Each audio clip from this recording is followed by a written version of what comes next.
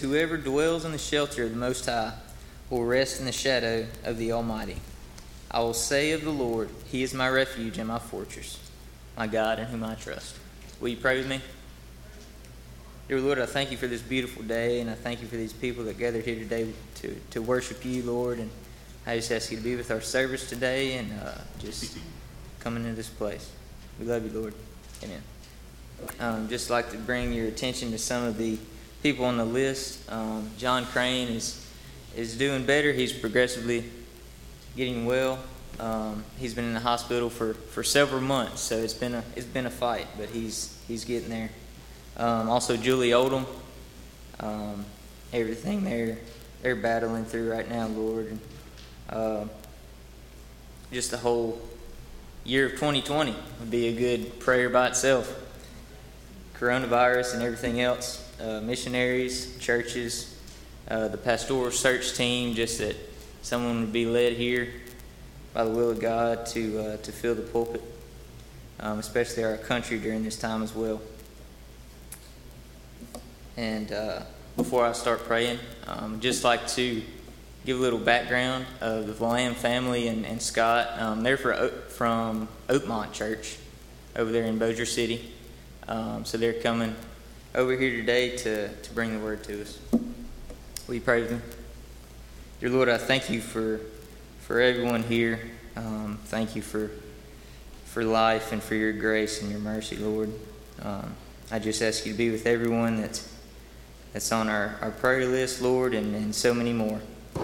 Everything involving this country and just the whole world, Lord. The whole world needs you right now and forever as well. I ask you to bless Brother Scott as he comes up here today, and just speak to him and lay what you need to on his heart. In your name we pray. Amen.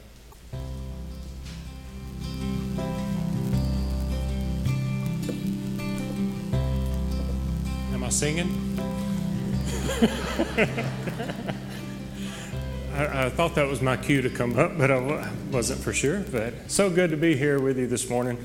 I will sing if you want me to. I don't know that song, but I'm so glad to be here this morning. Good to see some familiar faces as I was coming through the door and be greeted. Talked about how beautiful it was walking across the parking lot. If I could have just seen through my fogged up glasses. So I know what you mean, Ruben, about all the things of 2020. It's not to make light of. It's been a lot of serious problems that have happened through that, but just a lot of irritations and frustrations also too, isn't it, that we just have to deal with from day to day. But so it's good to see your faces and kind of put all that at ease for a minute this morning. And thank you for you welcoming us here today. Like I said, my name is Scott Lamb. I grew up at the Goodwill Church of God over in Oak Grove. And actually, I was here at this church. I went to NLU when it used to be called NLU, and back in the 90s. And I was here at this church in 1993 as a youth intern. So some of you might remember that. I spent a few months here as part of the Cypress Street Church of God body, and it was great times. So I'm glad to be back this morning.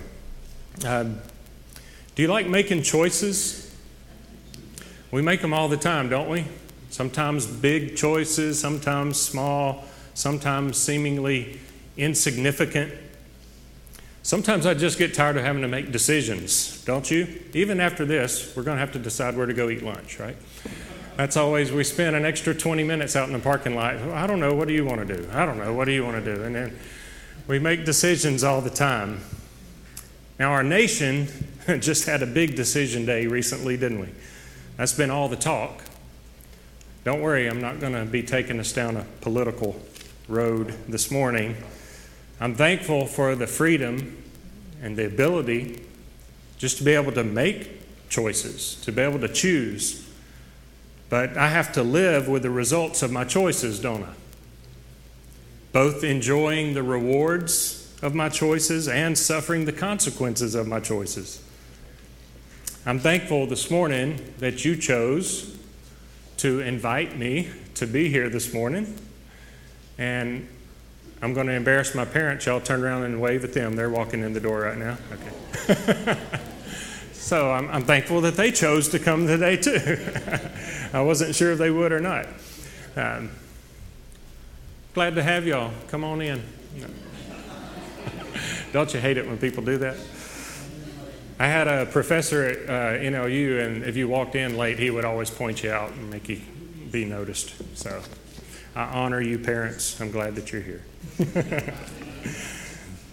But I'm thankful that you chose to invite me, send an invitation to be here this morning. And I'm glad that I chose to accept the invitation. And by the time this is all said and done, I hope that you're glad too. But I believe the Lord's directed me to lead us this morning to a passage in Romans chapter 6. And we'll be reading most of the chapter at some point throughout the message this morning. And this lays out some choices for us to consider. So let's get into His Word, Romans chapter 6. We're just going to go ahead and start at verse 1. What shall we say then? Are we to continue in sin so that grace may increase? May it never be. How shall we who died to sin still live in it? Or do you not know that all of us who have been baptized into Christ Jesus have been baptized into His death? Therefore we have been buried with Him through baptism into death, so that as Christ was raised from the dead through the glory of the Father, so we too might walk in newness of life. Don't you love that phrase? Walk in newness of life. Verse 5, for if we have become united with Him in the likeness of His death, certainly we shall also be in the likeness of His resurrection. Knowing this, that our old self was crucified with Him, in order that our body of sin might be done away with, so that we would no longer be slaves to sin. For he who has died is freed from sin. Now, if we have died with Christ, we believe that we shall also live with Him, knowing that Christ, having been raised from the dead, is never to die again. Death no longer is master over Him. For the death that He died to sin once for all. But the life that He lives to God. Verse 11, even so, consider yourselves to be dead to sin, but alive to God in Christ Jesus. Can I get an amen on that one? Consider yourselves to be dead to sin, but alive to God in Christ Jesus. Let's pray. Dear God, we're thankful for your word.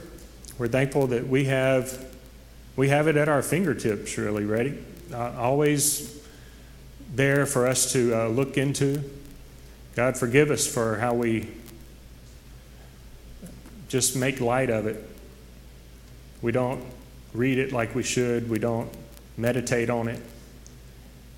God, we know this is life for us, and we're thankful that you give it to us and you provide it to us today. God, we pray that you speak through your word to us today.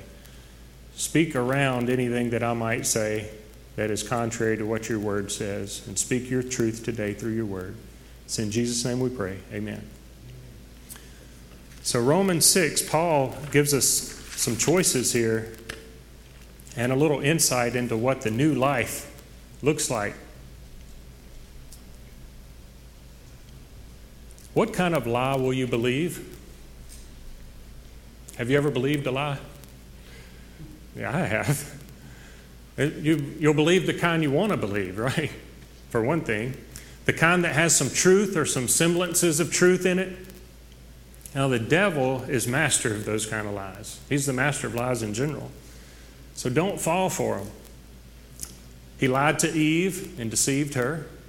Adam and Eve made the choice to believe Satan instead of God. Remember, God had told them something, then Satan comes in and kind of says, did he really say that? And kind of convinces them or puts a thought in their mind to make them doubt what God had said. And then they had a choice. Do I believe God or do I believe this? It sounded good to them and they went along with it, abandoning what God had told them. This led to their demise and to the curse on all humanity, really. Have to be careful what we believe and don't be deceived. Proverbs 16:25 says, "There is a way that seems right to man, but its end is the way of death." Now, in regard to sin, kind of go with me here on this and imagine some things that Satan might say to us. You can't help it. You might as well not even fight it. It's just the way you are. God made you, didn't He? He made you this way. You can't help it. Just accept it and live with it. He might say, your old man is not surely dead. Remember we just read that in Romans 6? The old man is dead. He's alive in here. You just got to let him up. Let him stretch out. Get him moving again. God just wants you to think that he's dead. Let him up for some air. Don't you remember all the fun we used to have together? Okay, so God gave you this new life and all. I get it. But you've still got your old life too. Remember us? What about having your cake and eating it too? We can all live together. That's what God doesn't want you to understand. He says your old self is dead, but you know down deep it's not true. He wants you to live completely for Him. He said Himself He's a jealous God. He says you'll have it all, exceedingly, abundantly, or some nonsense like that, if you live all for Him. But think about it, really. You know you can't really have it all if you don't include me and the old self again. You ever heard things like that? The devil will come at you and try to get you to believe something that God is saying is contrary to that. And He's a master of lies. Now, true, God did make you, but as a Christian, He's made you new, right? A new creation. Don't you remember 2 Corinthians 5:17? If anyone is in Christ, he is what? A new creation or a new creature. The old things have passed away. New things have come. You now have a new freedom, and with that, you can choose your own master. You're no longer under sin's control, and with the help of the Holy Spirit living inside you, that's what happens when you become that new creation. The Holy Spirit living inside you, you can help it. The devil will try to say you can't help it. You don't have to just accept it and live with it. It's your choice to keep the old man buried or to let him come out and play. Now, the devil's right. It is only natural for you to live and act sinfully.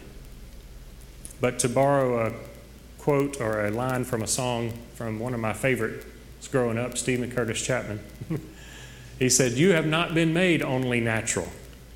You've got the supernatural spirit of the living God alive in you, giving you power, so you don't have to be only natural." Let's read verse 11 again. "Even so, consider yourselves to be dead to sin, but alive to God in Christ Jesus." Now I'm reading from the New American Standard, if I've lost you. but that's what I'm in now. So do you really want to be alive to God this morning? Do you want to rise up to that life that God intends for you and wants to give you? That life that's exceedingly, abundantly, above all you could ever imagine. Do you really want to attain that kind of life? That was a question. Y'all want that? If you do, then you have a choice. Let's keep reading in verse 12. Verse 12 says, "Therefore, do not let sin reign in your mortal body,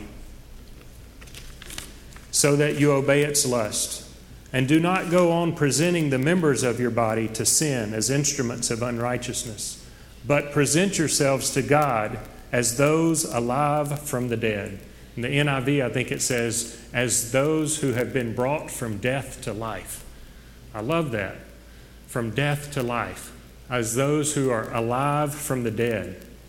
Now, if you were dead and then you were all of a sudden not dead anymore, you are alive, that would be some good news, right? That would be something to be excited about. That would be something that you could relate yourself to what Paul is saying here. Have you ever known of anybody who had a death to life experience? Or had a testimony of that? I mean, we can read in Scripture, we think of Lazarus, right? Lazarus, of course, was a great example, and he had this powerful testimony that so many people were coming to Jesus and accepting Jesus as the Messiah because of that death to life experience that Lazarus had.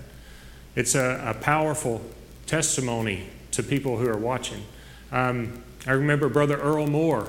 Remember him from years past.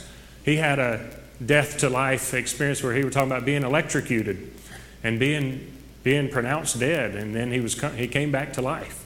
And that I remember as a kid that speaking to me. Maybe I got some of the details wrong, but that's how I remember it. But death to life, as those who are alive from the dead. That's us. That's us, church. Those who are alive from the dead. So there were some choices there. It says, do not let, do not go on, and present yourselves. In those two verses that I read, verses 12 and 13. And you might be thinking those sound more like commands than choices. But it's your choice. You now have the power, because of your identification, as we read in Romans 6 so far, your identification with the death, the burial, and the resurrection of Christ in your own life. You now have the power to choose to not let sin reign.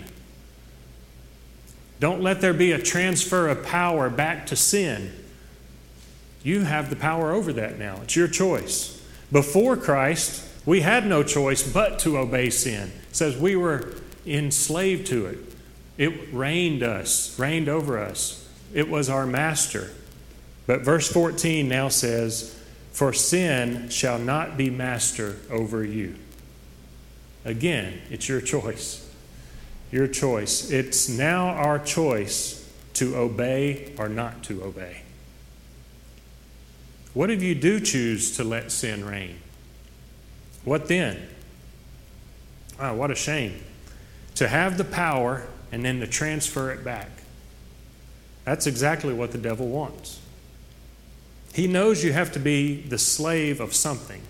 Let's keep reading. Verse 16 says, do you not know that when you present yourselves to someone as slaves for obedience, you are slaves of the one whom you obey, either of sin, resulting in death, or of obedience, resulting in righteousness? But thanks be to God that though you were slaves of sin, you became obedient from the heart to that form of teaching to which you were committed, and having been freed from sin, you became slaves of righteousness. So a slave of sin or a slave of righteousness. Either way, you're a slave. You might say, well, I thought I got freed. You're still a slave to something, according to this. There was a old preacher from years gone by named Ray Stedman. This is probably over 50 years ago. He tells the story of visiting Los Angeles one time during the days of the Jesus People. Anybody remember that? Now that would be a good name to have, the Jesus People. I wouldn't mind being called a Jesus person. But during the days of the Jesus People in Los Angeles, he saw a strange-looking character. He tells a story, seeing a strange-looking character across the street, and he was wearing a sandwich board. Remember those? And on the front, it had something. It had a little strap over the shoulders, and then there was another board on the back. And on the front, it said, I'm a slave of Christ. And then he turned around and he saw on the back of it, said, whose slave are you? I'm a slave of Christ. Whose slave are you? And it's a good question, isn't it? Because according to what we're reading here, we're really a slave of something. We're either a slave of sin or a slave of God, or a slave of righteousness. And it's our choice again. Every day we have two ways we can go. You can go toward sin or you can go toward God. To go toward sin, guess what? You're a slave of sin. You go toward God, you're a slave of righteousness, of God. We like to try to maybe have one foot in each, but it doesn't really work that way, does it? You got to make up your mind which way you're going to go. It reminds me of Elijah on Mount Carmel when he was about to have the challenge there, and he had those who were worshiping Baal and those Israelites who at one time had been worshipers of God. And he said, why do you keep wavering between two choices, between two opinions? If God is God, serve him. If Baal is God, serve him. Make up your mind, basically. And then remember Joshua, when he was giving his challenge to the Israelites, he said, choose this day whom you will serve. Choose this day whom you will serve. The devil wants you to transfer the power back to sin. But if you choose to transfer the power and let sin reign, and you present your members to sin like we read about earlier, let's read what the results are. Verse 19 through 21. I am speaking in human terms because of the weakness of your flesh. For just as you presented your members as slaves to impurity and to lawlessness, resulting in further lawlessness, so now present your members as slaves to righteousness, resulting in sanctification. For when you were slaves of sin, you were free in regard to righteousness. Therefore, what benefit were you then deriving from the things of which you are now ashamed? For the outcome of those things is death. The outcome is death if you choose to let sin reign. Now, when Christ was crucified, his body was buried in the earth, and then he, rising to life, he exited the tomb in his glorified body. Now, when we're, as we just read in Romans, when we're crucified with Christ, our old self dies and is buried. But until our physical body actually dies, like Jesus did, until our physical body actually dies, the dead body of our old self, now I hope I'm not losing anybody here, is still occupying this fleshly body. That old self that we crucified with Christ is like we're still carrying it around with us until this body dies. This fleshly body dies. And then we receive our glorified body. During that time, it's like we're carrying around this thing with us. And I'm going to ask you to use your imagination and indulge me a little bit here on this comparison I'm about to make. It may not have ever been spoken from the pulpit, but I see this as almost like a zombie-like being. Okay, don't shut me out. Everybody knows what a zombie is, right? Okay, when I was asked a few weeks ago about coming here, this was during all the, the monsters are lurking around in October and all this. And something about American culture over the last few years, it kind of has this fascination with zombies. Have you seen a lot of it in TV and stuff? With The Walking Dead and things like that. This zombie-like creature, indulge me here for a moment, it's like that old self. It's dead, buried, according to Romans 6. But it's like it follows us around. Wherever we go in this life until we die and we receive our glorified body, we're having to deal with this and deal with it daily. So a zombie, what is a zombie like? Can you picture a zombie? You didn't think you'd be picturing a zombie in church this morning, did you? It's this slow-moving ghoul or whatever. It doesn't seem like much of a threat, but they're very menacing. And if nothing else, they're very persistent, aren't they? They just keep coming after you. It seems like they're really hard to kill for good.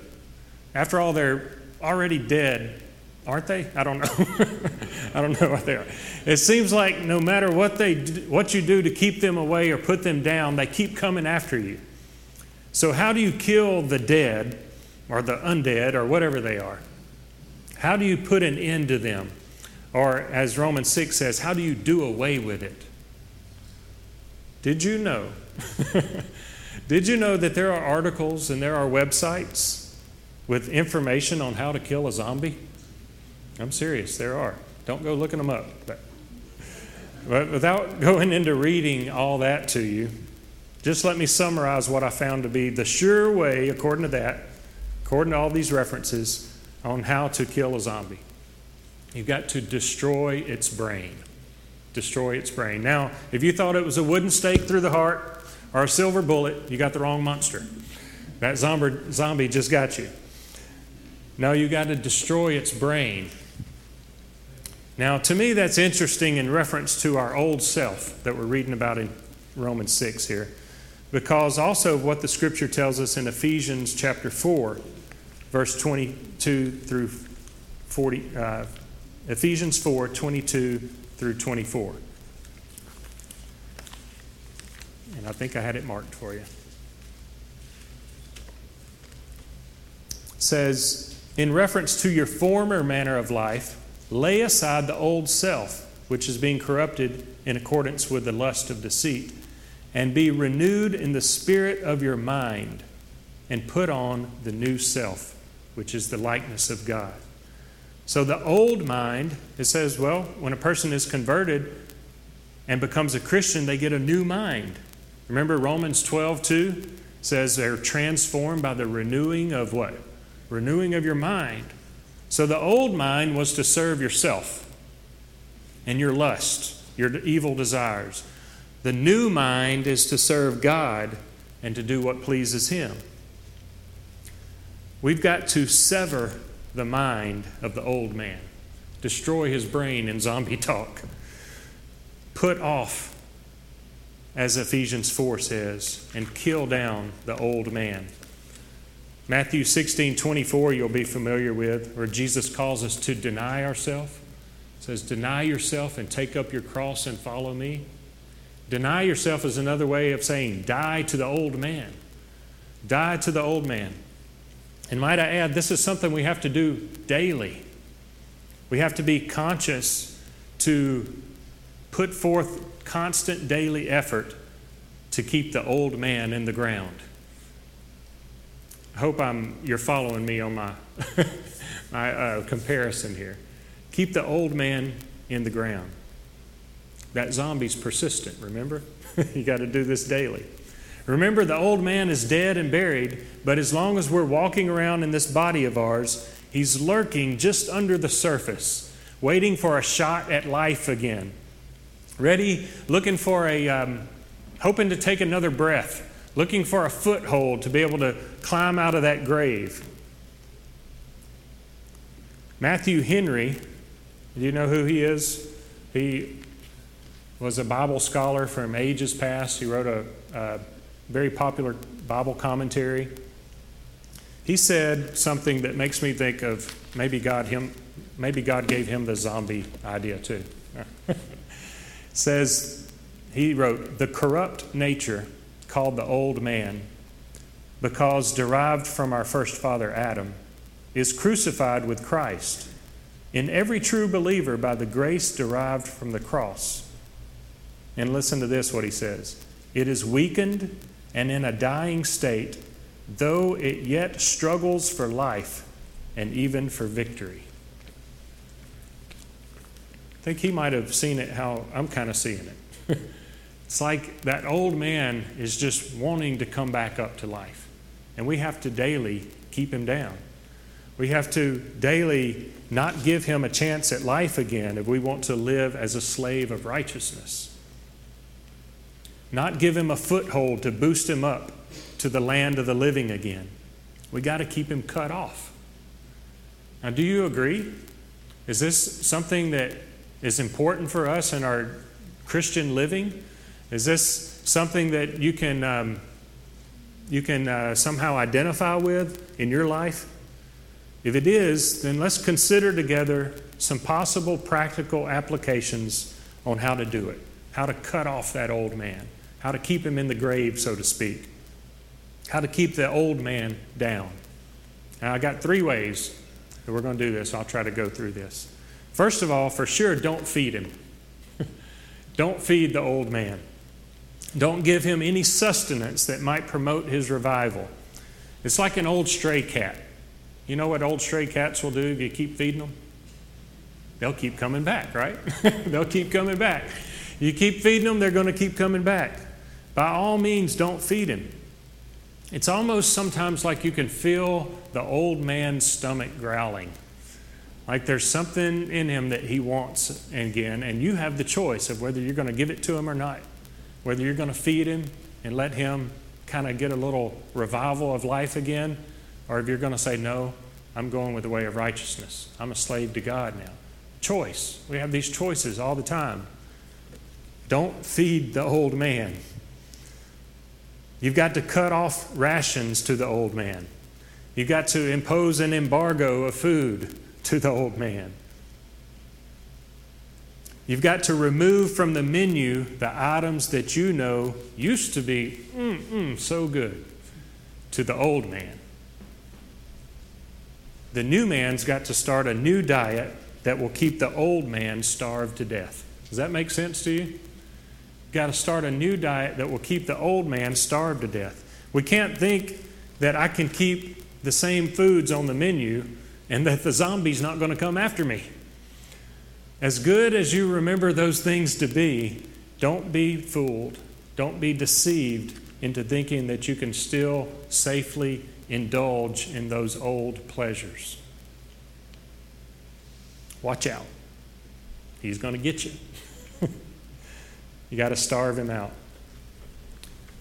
James, in the book of James, he writes in the first chapter, remember he talks about being tempted. And he said each one is tempted when he is carried away and enticed by his own evil desires. Now, was James addressing this to non-Christians?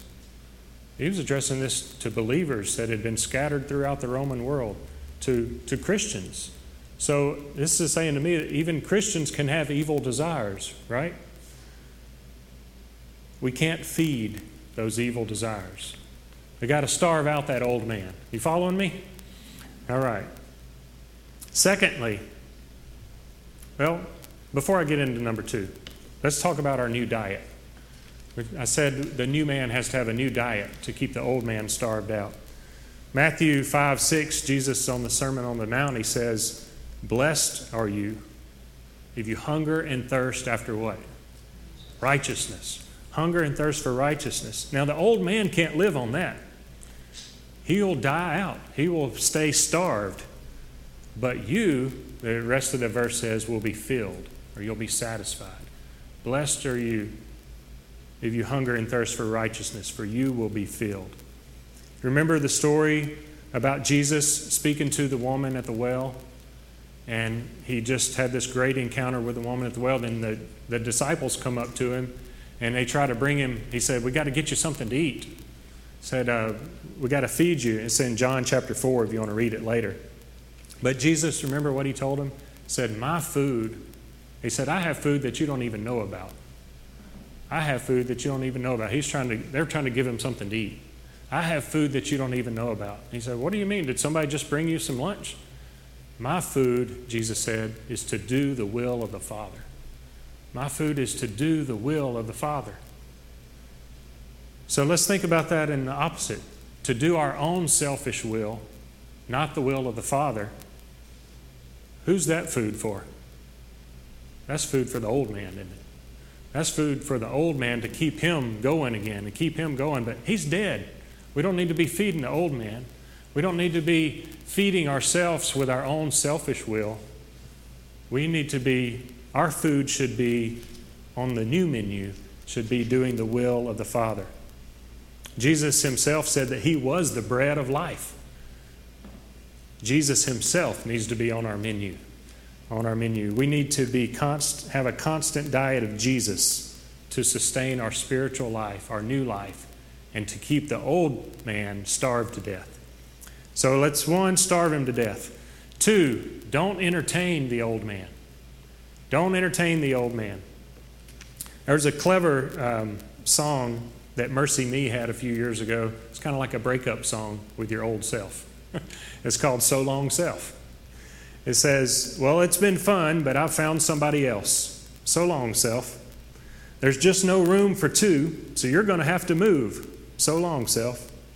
Don't take this wrong, but you're wrong for me. Farewell. Now stop right there, because I know what you're thinking, but no, we can't be friends. This has to end. Just go away. Go away." So that was a clever little breakup song, so to speak, that this Christian band wrote about breaking up with the old self, not having anything to do with him anymore. Don't invite him to tag along. There's no room for him in the new relationship. There's no room for a third wheel. You ever been in one of those situations where there was a third wheel along? You got to cut him off. Don't entertain his company. Don't visit places, real or virtual, that he would enjoy being. That will just give him another shot at life. As the new you, your sources and venues of entertainment are going to have to change some. We're warned about this, John chapter 3, where he's talking about being children of light. John 3:19 says, "This is the judgment, that the light has come into the world, and men loved the darkness rather than the light, for their deeds were evil. For everyone who does evil hates the light and does not come to the light for fear that his deeds will be exposed." If we find ourselves liking darkness rather than light, it's a dangerous place to be. We may be sparking a revival in the old man. As the new you, we've got to change our venues of entertainment. If you even just think it possibly might be a bad idea to venture there, stay away. The Spirit of the living God is alive in you. You have the power to resist. Use that renewed mind of yours to make a wise choice and avoid certain things. Flee from them even, if you suspect it might entertain the old man. Flee. It's an interesting word. F-L-E-E, not the kind of flea market, right? Not that. Flee, F-L-E-E.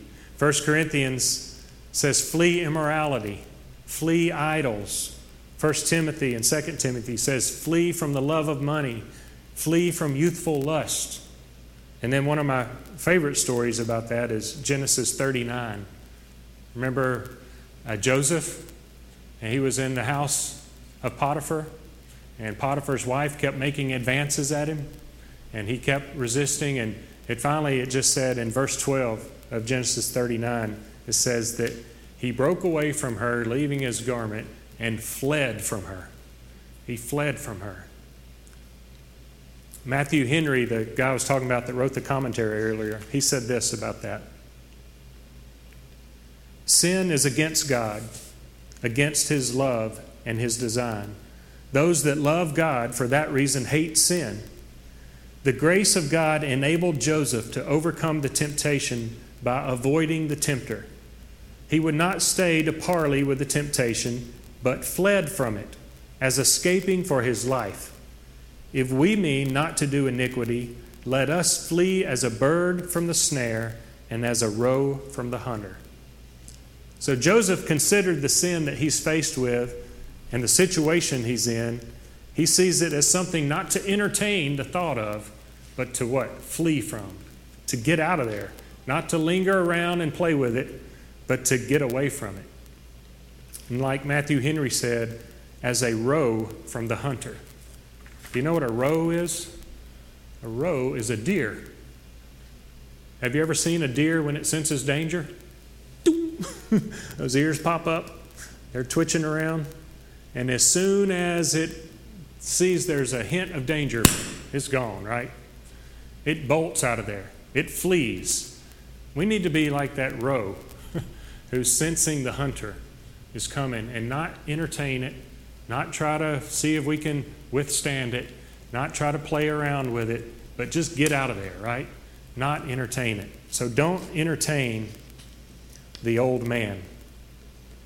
So we're saying don't feed him, don't entertain him, and the last one, cut off his lifeline. Cut off his lifeline. I want to ask you to use your imagination with me again.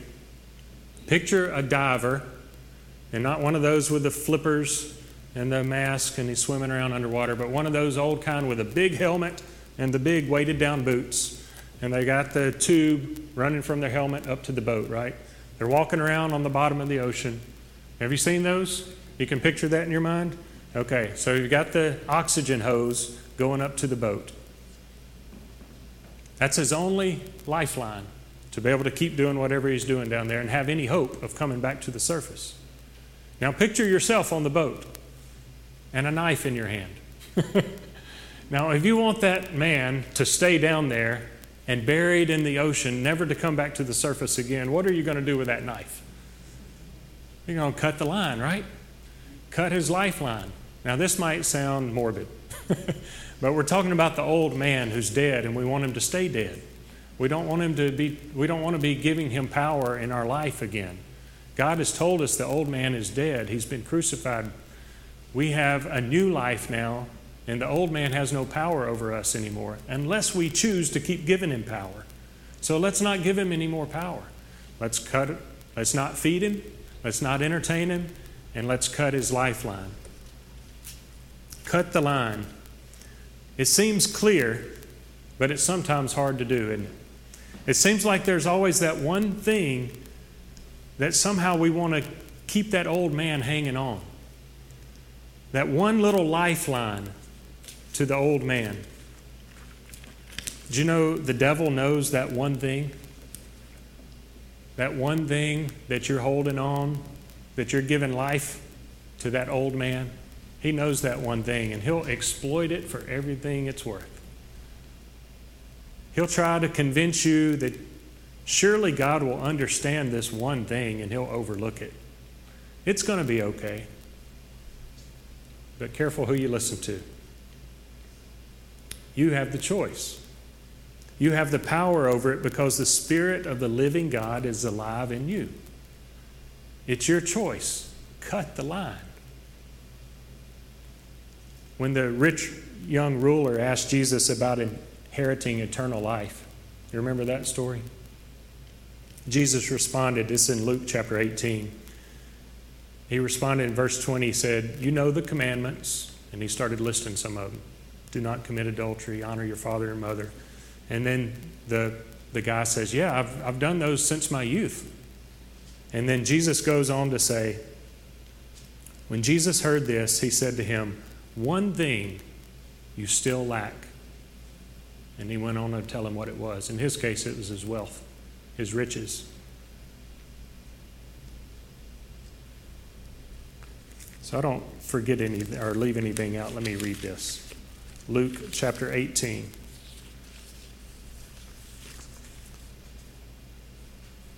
He said to him, "One thing you still lack. Sell all that you possess and distribute it to the poor, and you shall have treasure in heaven. And come, follow me." But when he had heard these things, he became very sad, for he was extremely rich.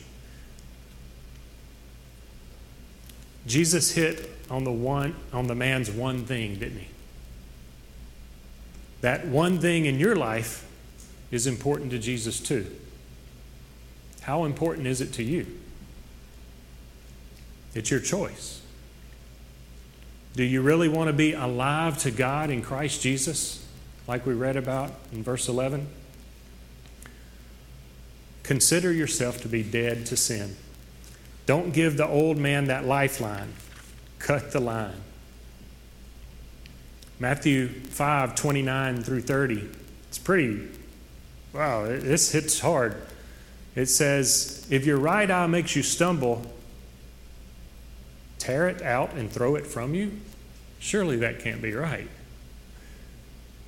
For it's better for you to lose one of the parts of your body than for your whole body to be thrown into hell." Verse 30, "If your right hand makes you stumble," he says it again, I guess he must have meant it, "cut it off and throw it from you. For it is better for you to lose one of the parts of your body than for your whole body to go into hell."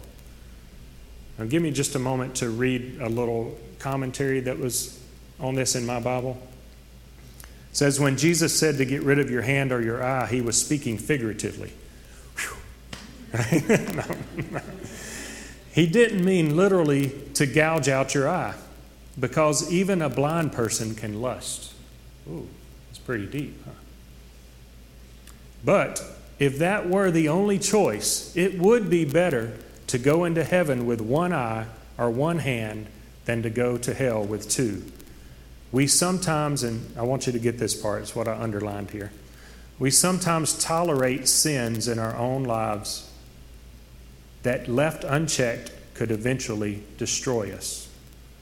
It's better to experience the pain of removal than to allow sin to bring judgment and condemnation.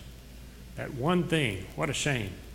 If we hold on to that one thing and we don't, like this says, get rid of it, that one thing could lead to our destruction. Remove whatever keeps you from living the new life. Take every action necessary to remove anything that causes you to sin, and keep that old man buried and dead. Pluck it out, cut it off, cast it from you, whatever it takes. Even that one thing that you keep justifying and assuming that God is just going to overlook. To you, it might mean cutting your cable line or casting away your modem or your smartphone. It might mean quitting your job or giving away some of your money.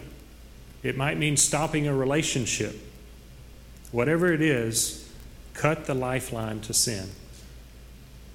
We can't compromise with sin. We can't make peace with sin. It'll kill us. If we truly want the abundance of the new life, and you said earlier you did, we've got to cut the lifeline back to the old life. We've got to stop feeding the old man, stop entertaining him, stop giving him opportunities to life again, and pull the cord on him. Like the man at the Bethesda pool, do we really want to be whole? Do we really want the new abundant life? Do we want to linger around with the old dead life? Or do we really want to take possession of the treasure of a new life? That's what we have through Christ. One more Matthew Henry quote and I'll close.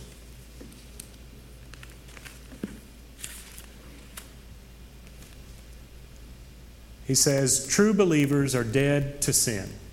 Therefore they ought not to follow it. No man can at the same time be both dead and alive. He is a fool who, desiring to be dead unto sin, thinks he may live in it."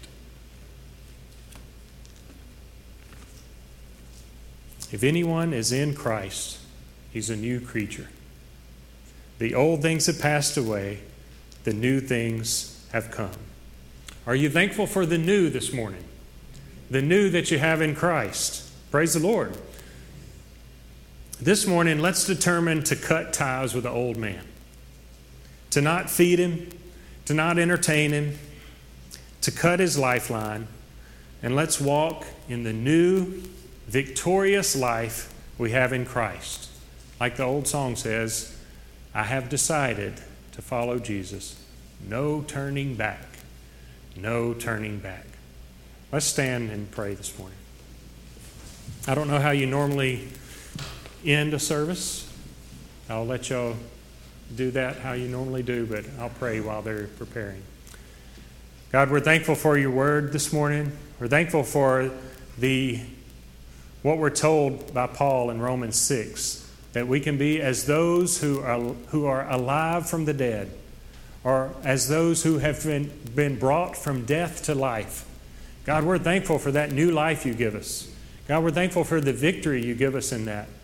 God, we're thankful we can walk in that and we have the choice to do that, that sin is no longer a master over us. God, help us when we struggle with giving power back to sin again.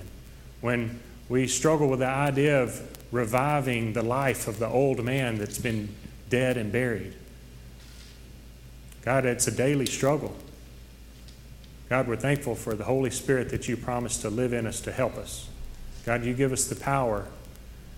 You give us the way out of any temptation, any evil desire that we're dragged away from our own self, to be tempted to do something against your will. God, you give us the power to resist that, the power away from it. God, you give us power for victorious living. God, we're thankful for that. Help us to make good choices. God, help us to always choose life and choose you. God, if anyone here this morning is struggling with something that's in their life that maybe they're experiencing what we're talking about this morning, of maybe just entertaining that old self too much, giving him too many things on the menu to munch on, so to speak. God, I pray that you help us to realize that we have the power in you to live in victory. And we're thankful for it. It's in Jesus' name we pray. Amen.